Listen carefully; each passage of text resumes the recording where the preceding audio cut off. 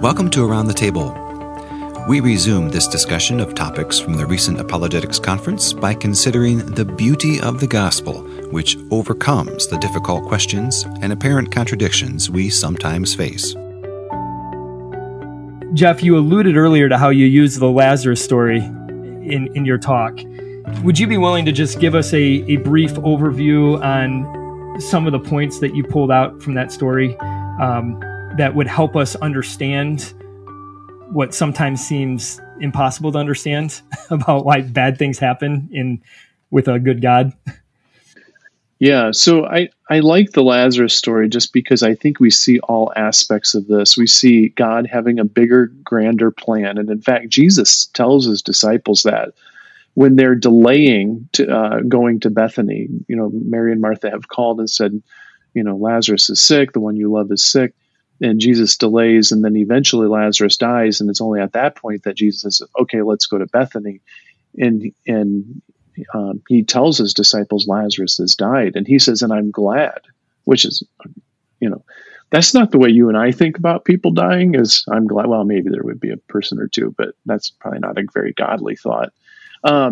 We don't generally say it like that. But I think what Jesus is saying is, this is an opportunity for you to see the greater good that God is working in this world. And you can see the power that I have being God incarnate.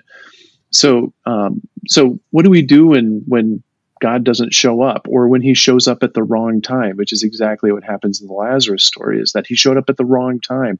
They had been asking him to come, and they knew he could heal, and he didn't come. And in fact, I actually say it in the conference even stronger than that. It wasn't just that he didn't come. He refused to heal Lazarus. You don't have to read very far into the Bible to realize that Jesus could have healed Lazarus from anywhere in the world. He healed at distances before. It was Jairus' daughter he healed at a distance. I mean, there were other examples of this where Jesus healed from a distance. He didn't need to even go. He just needed to speak a word. So it wasn't that he was late.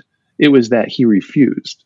And he refused for a very specific reason, which is that there is a greater good that I want you to see in this. And so one of the things I said is, even when we don't understand why God allows certain things to happen or doesn't take action when certain things happen, there is still a greater good, and that greater good is happening even if you don't understand it.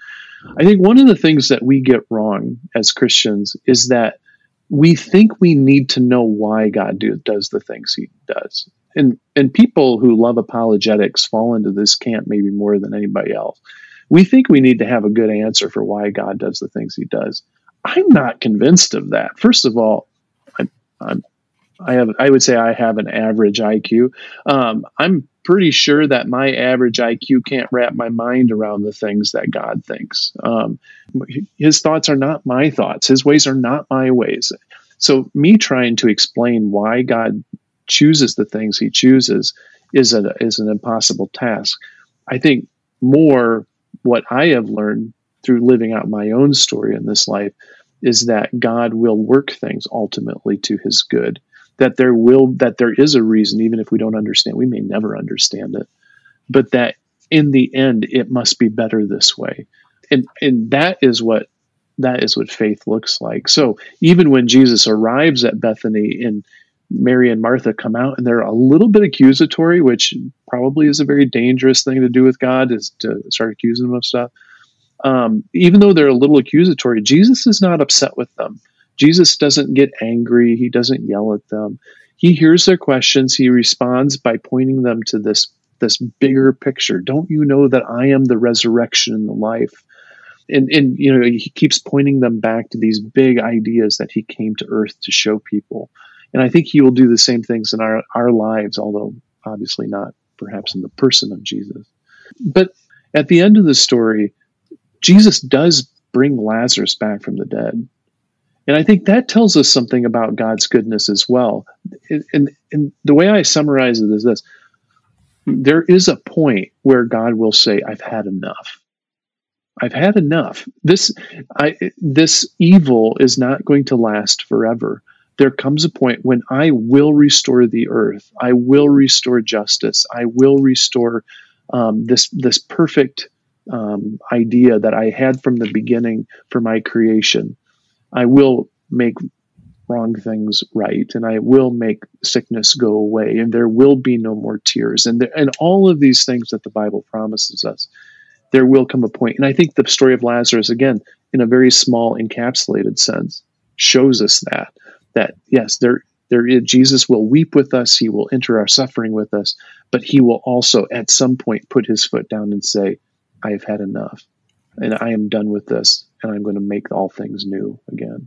And I'll just offer for our listeners that, and I'll just offer this as a teaser to go back and listen to Jeff's talk and listen to When God Shouts. When you made that comment about when God shouts, it literally about pinned me back in my bench, because it was such a striking point that I thought that you made. Jeff actually offered a perfect segue into one of the things I wanted to ask you. When we talk about not being able to understand God's purposes, and perhaps we're not intended to entirely, but you made a point that I wrote down that you said we should always interpret what is cloudy in light of what is clear. Can you elaborate on that, please?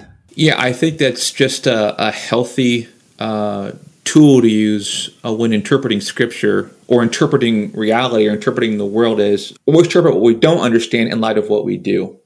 And I think some of the most important things that we do know about God are seen in the person of Jesus. You know, as you look at the Old Testament, for example, admittedly, there are instances, Jeff mentioned a few of them, where you sort of read that Old Testament account where God commanded this or did this, and you say, wow, is that really the God that I know? And then you look at Jesus, for example, and you say, if Jesus is God, I can't imagine him declaring some of the things that the God of the Old Testament commanded. So what do you do with that? Do you have a contradiction? And I think what Luke established is so important, that because Jesus is God, we have to look at those Old Testament accounts in light of what we know about Jesus, because the Scriptures are clear, Colossians and Hebrews and so forth, that Jesus is the exact, full, and clearest expression of God. And so we always interpret what happened in the Old Testament in light of what we know to be true about Jesus. And I think that's an important tool always to use in Scripture, always interpret what is cloudy in light of what is clear. And so that's the point I was making there. And I think it helps. And again, I think it's important to know that what you don't have a contradiction. You have simply a difference in the level of clarity. So as you look at the Old Testament, it is a little bit cloudy. Sometimes the Bible calls it almost like a shadow. And what you have in Christ is the glorious radiance of God's person is super clear. And so when there seems to be contradiction between Jesus in the New Testament and some things that happen in the Old Testament, again, let's go with Jesus. It's just a matter of clarity, a difference in clarity, not a matter of contradiction. Yeah, I love that. And if you go back and look at our conference agenda, Luke's topic, which he spoke about earlier, is Jesus God, was followed by, is God 3 in 1? How do we think about the Trinity? Which is, for the most mature Christian, I mean, Paul himself called that a mystery. This Trinity, it's not something that we can fully understand. And to follow that up with Joe's topic, which was, why does this matter? Why does it matter that Jesus is God? Why does it matter that he's 3 in 1? And to take these big questions that are hard to answer and hard to get our heads around, even to the extent that we can answer them. And Joe, for you to point us to, it's in the person of Jesus that we see the fullest representation of God. That's where we're going to see the clearest expression. I found moving and comforting. You also talked, Joe, about, I'll tee it up with this. You talked about how the gospel must be both true and desirable as a reason for this Jesus first approach to apologetics, as you called it. You want to comment on that a little further? And Jeff and Luke, feel free to jump in too if you have additional thoughts. But go ahead, Joe.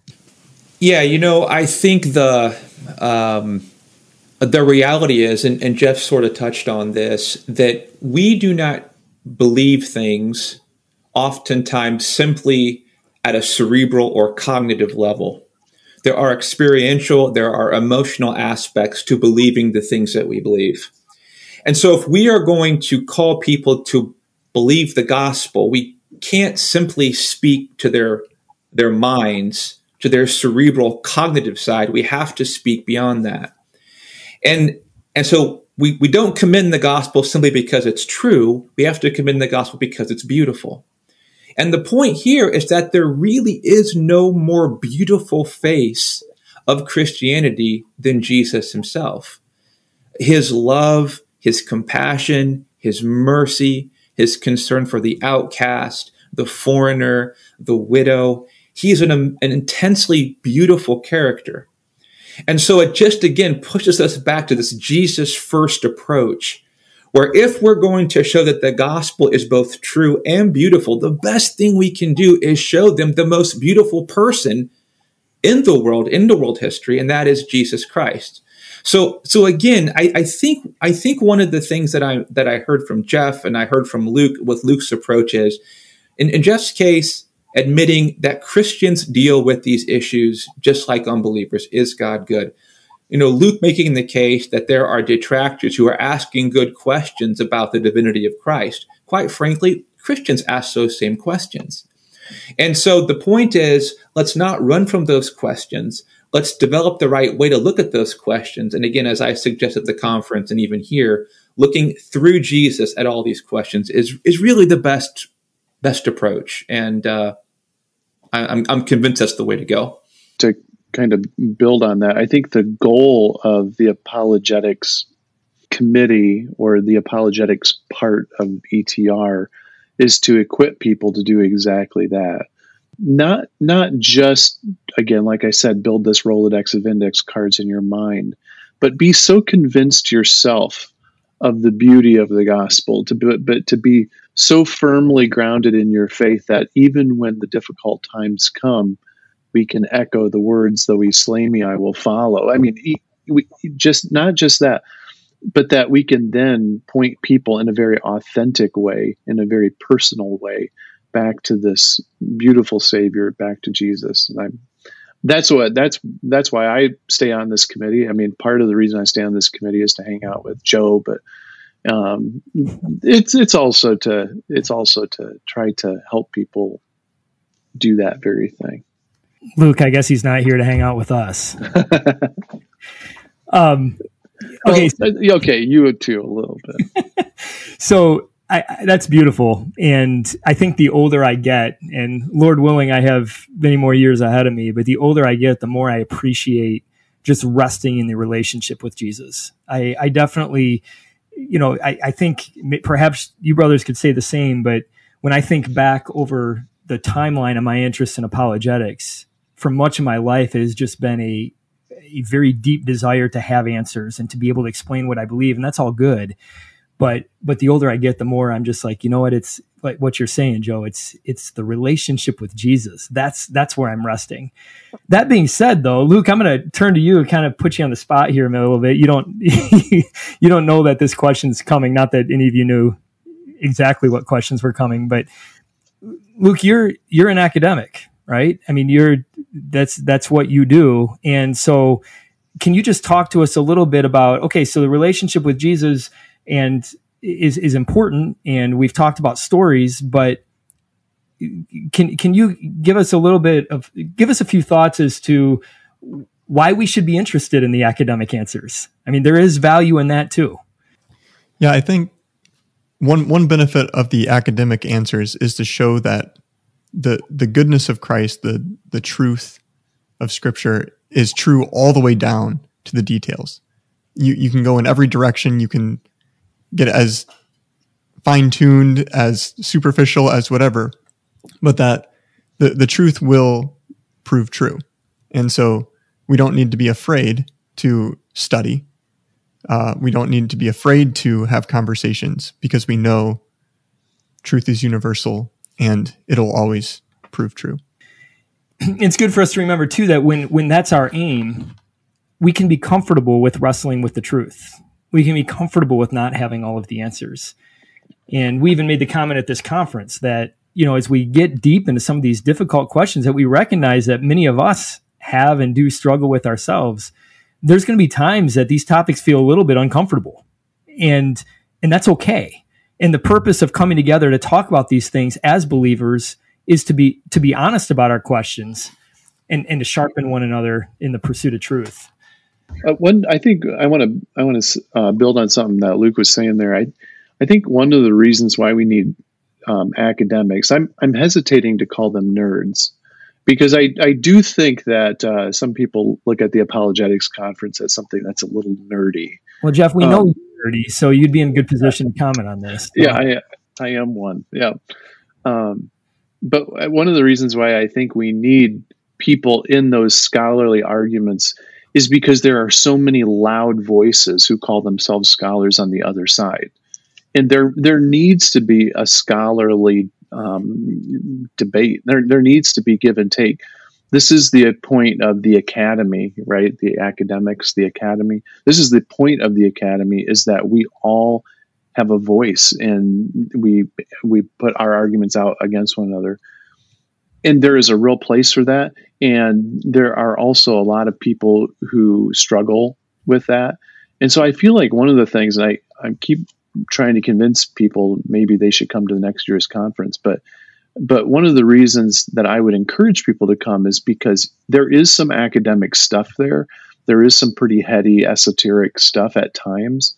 But for the most part, we are really trying to show good, practical, day in, day out kind of approaches to these big questions that you can use with yourself when you start to doubt, or you can talk to your neighbor about, or your brother or sister. One of the things that Fred Witzig, and we focus on on the 3-year talks here, but Fred actually wrapped up the conference with the topic, "This is why we worship." And one of the statements he made, and if this isn't an exact quote, it's close: to worship God, you must know God for what he is, or I might add, for what he reveals himself to be. And Fred just made the comment that the last part of that sentence, who God is, that's the purpose of apologetics. And he went on to say that the more we know him, the more we want to worship. So it brings this all full circle again from, the academic answers, the desire to be able to figure those out to the extent that we can. But it all brings us back to, what you talked about, this Jesus first, this relationship, the act of worship, which we know is eternal. It's not, it doesn't have an end once we're in that relationship with him. Yeah, the way I like to think about it, Scott, is when it comes to apologetics or giving answers, the thing I tell myself is that apologetics and giving good answers is necessary, but it's never sufficient. There's a relationship that has to be established. There is that emotional side, that experiential side that Jeff talked about. We are not rational supercomputers. And so the apologetics answers we give, again, they're necessary, but they're not sufficient. And the wonderful thing, and where I rest most peacefully, is recognizing that ultimately the Holy Spirit is the one who draws people to Jesus. And he uses answers, he uses apologetics, he uses being a good witness, being a good example, he uses all of those things, but ultimately the Holy Spirit is the one drawing people. That gives me such comfort to think about that. And I think, Scott, you made the point towards the end of the conference, thinking about this Jesus first. I think you mentioned oftentimes in your interaction with those from the Islamic background, it is the character of Jesus that draws them. They've got lots of questions about the Trinity, but rather than arguing about the Trinity, point them to Jesus. And once they fall in love with Jesus, how beautiful he is, and the Holy Spirit begins to shape their minds and their hearts, suddenly they begin to see the Trinity as rational. So it just starts with that relationship and build out to the good answers. It's a holistic, sort of embodied apologetic, not just cerebral. And so I would encourage all those listening, if they can attend, to attend. It's really a great event. And Joe, when you say point them to Jesus, I would argue the best way to point them to Jesus is to demonstrate the love of Jesus. Absolutely. Well said. And I love this topic because, each of the last 2 conferences I've said this, just because I think it's so important. It's easy to walk away from a conference like this, from a podcast like this, from a great book we've read, and feel overwhelmed when we can't recite all the things that we heard. And I love to just put people at ease and say, you don't have to know all the answers. It's enough to know that the answers exist. And even if you are the world's worst at reciting the great academic answers, if you can just show the love of Jesus to people, if they see that in you, that is the greatest apologetic. But more than any of the, I don't know anybody that's ever been converted by a textbook answer. I think they play a role, but I don't think it's what converts people. It's the love of Jesus. It's the Holy Spirit that does that. Jeff, and as we bring this thing closer to a close here, there's another point you made that I think is a good place for us to just draw this discussion to an end. You, going back to your point about using stories, and you talked about your love for fiction, and you talked about the confusion that would result if somebody opens up a book in the middle of it and just reads 2 pages and puts it down. And you had some really practical advice based on that example for people. Do you remember what I'm talking about? Yeah. So, well, first of all, that's a horrible way to read books. So if you're one of those people who picks up a fiction book and you get into the middle of it and you flip to the end to read the ending, shame on you. What are you doing? That's not the way books are read. Please stop doing that. You're ruining it for yourself. Anyway, that's enough of that. But yeah, so one of the reasons why I encourage people to read the stories, not just the stories of the Bible. I think you should absolutely read the stories of the Bible. Read the story of Joseph. Read the story of Moses. Read the story of the apostles, the early church. Read the stories of the Bible, but also read the stories of church history and Christian history and the stories of the martyrs. Read the stories, the modern stories that maybe are found more in like blogs, podcasts, those types of things.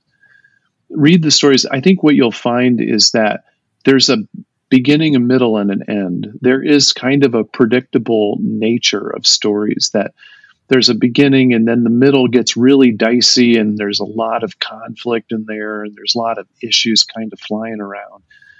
And then it resolves to the end.